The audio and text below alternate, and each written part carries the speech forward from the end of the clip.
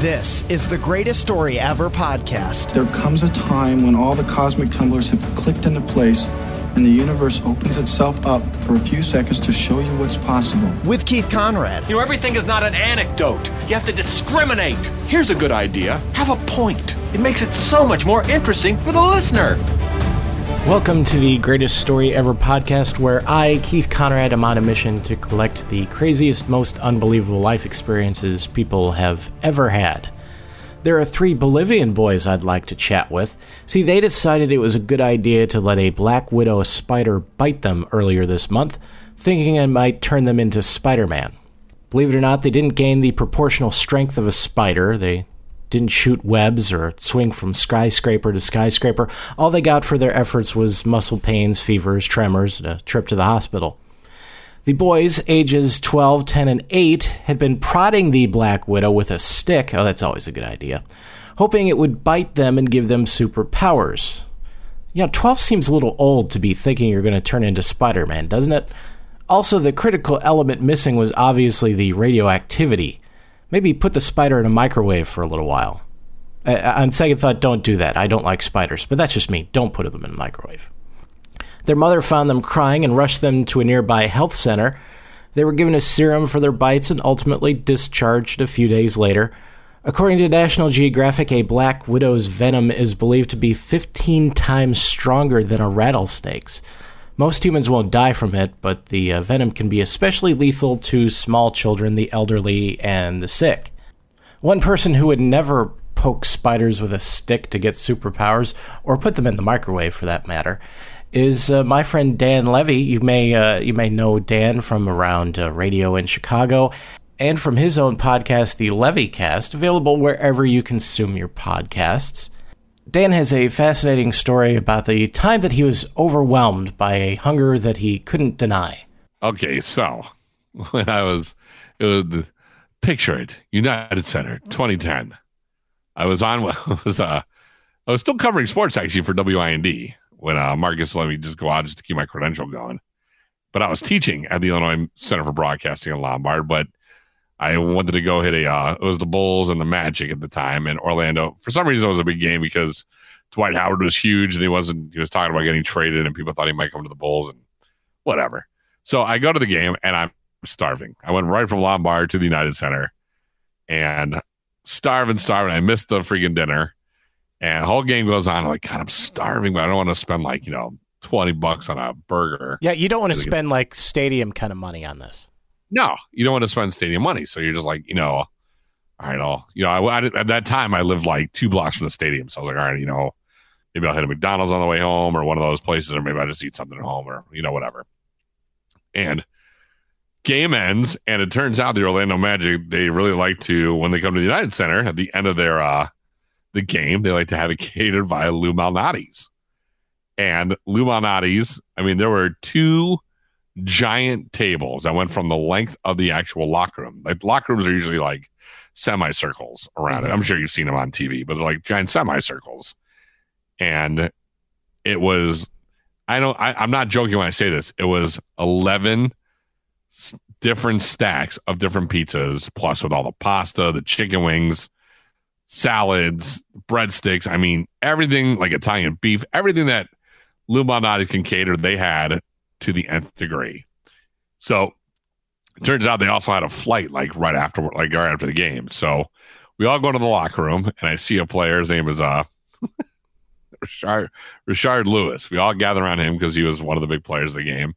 And we all gather around and he looks at me and he goes, I know you're hungry. And he just says that to me in front of everybody. And everybody starts laughing. And he's like, you can have this food, brother. I can see you're hungry. And I was like, man, I'm good. Everyone's laughing. And I was like, I'm cool. You guys, take it with you. I'm not that kind of guy.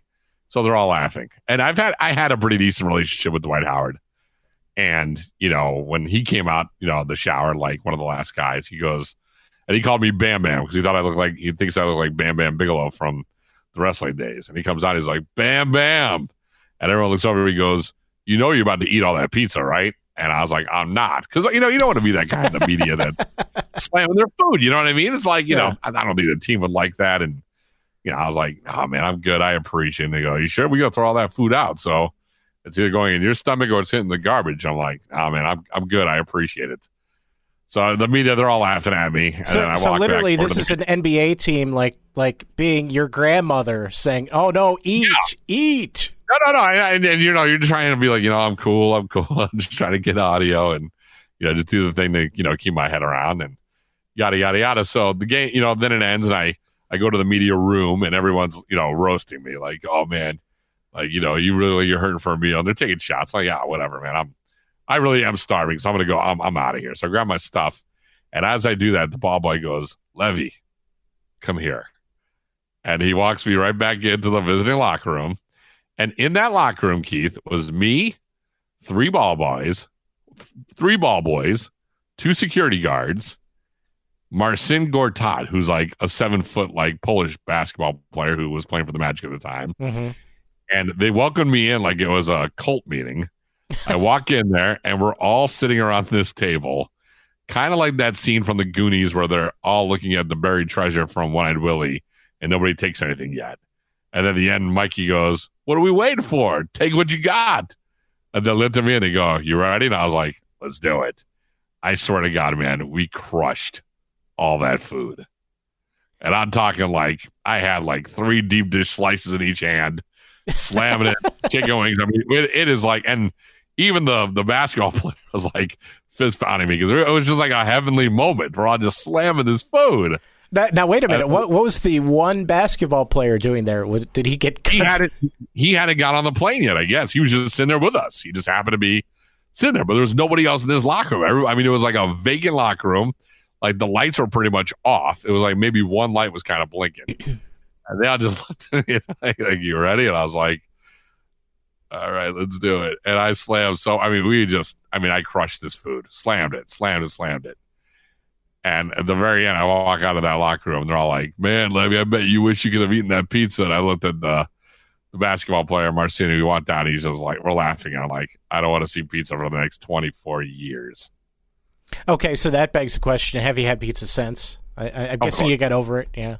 Of course. But in that moment, I was like, I want no part of that anymore. But it was like, I was so hungry. And I was like, it was almost as if it was like a drug addict is really, really trying to go to like a meeting and not trying to do anything of that nature. And then all of a sudden he walks into a room and there's nothing but pounds and piles of like drugs and cocaine everywhere. You're like, all right, there's nothing I can do. The world's pointing me this way. Well, I mean, the good news is you got a free meal out of it. You didn't have to worry about that. Not only did I get a free meal, man, but it was the eaters of the eaters in that room. It was unbelievable. And it was like an unspoken, like, let's do it. You know what I mean? Yeah, I would imagine like the ball boys, they're probably not getting paid a huge amount of money. So that was probably a highlight of their week. No, and usually the ball boys don't really say much to me. I mean, a couple of them knew me because we were doing the Howard Stern channel at that time. Like we had our show. So a couple guys, when they started hearing me on that, and that was like right around the time our show started. So the ball boys, I kind of knew who I was. Mm-hmm. And they were like, they were just starting to be like, oh, you're the guy from the Stern channel. And then like when that happened, it was unbelievable. You mean when you talked, they recognized your voice? Imagine that.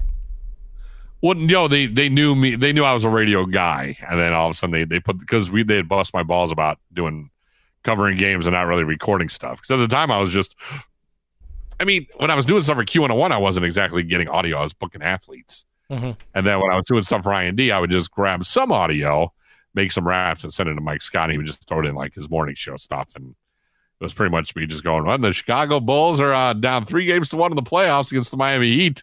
And then you hear LeBron James say something. I go, LeBron and the Cavaliers look to tie it up against the Bulls. Next game's on Friday. From the United Center, Dan Levy, blah, blah, blah. Yeah, now I assume, now you said this was 2010, so I assume that, like back when Shaq was with the Orlando Magic, that wouldn't have happened because he just would have eaten the whole thing by himself. Well, I thought those players would have done it too, but a lot of those guys at this point, they're all, healthy and blah, blah, blah. And I think one guy, one of the point guards who didn't play had like a little plate of it. He's just like, man, this is too filling. We're about to get on a plane, And they just played a huge game. So I think it was just like, I don't know, it was just something he did, but it was just literally you walk in a room, nothing but Lou Malnati's deep dish, thin crust, everything. And it was like every kind of pizza you can imagine. Oh, so Just they had thin stacked crust and too. That's kind of cheating. Well, no, it was both. I mean, it was like, a little something for everybody. And I was like, I don't understand why we have I don't know why we had so much food here that wasn't going to get taken down, but who am I to challenge the powers that be? Clearly. I mean, it was meant to be. So I bet, like NBA, you're playing like twice a week, probably. So I could see NBA players doing that. 4, yeah. Yeah. Like if Major League Baseball, you couldn't do that because you're literally playing a game the next day. No way, dude. I will say this. I've been to a lot of games, and the most I've seen people eat is in baseball clubhouses, because they're in the clubhouse like 6 hours before a game. Mm-hmm. So before that game even starts, they are eating so much food. Like they have full caters, and in the side of the room, there's every snack you can possibly imagine. Reese's it's almost like a giant candy store. There's beef jerky, there's sunflower seeds, there's every kind of food you can imagine is there. Plus, they have a chef cranking it out. These guys, the Mexican dudes were eating the Mexican food, the American guys, they were like full, like porterhouse steaks getting thrown down in there. Okay, I guess my theory was completely wrong then. Completely. I've never seen. Usually I've been I've been to the Bears locker room and stuff, and those guys are, they're not really eating at the end of the game. I've never been inside of a football locker room before a game, so I'm not really sure what they're doing before. But after the game, they're usually maybe there's some Chick-fil-A outside, or some Harold's chicken that they just kind of grab a box and leave. Well, when you sat there with the baseball guys, man, they were chowing. Okay, well, the next time you see Dan Levy walking around Chicago, ask him if he wants some pizza. First, you have to recognize that I'm sweating from hunger. Then, ask if you want some pizza. And please, if you're going to cover a game and you're in the media, try to get that Orlando Magic one. If you think you can top that story, shoot me an email at greateststoryeverpodcast@gmail.com. And also remember to rate and review this podcast on Apple Podcasts, Google Podcasts, or wherever you find it. It helps new people find the show, and that just makes me happy. Gabatron?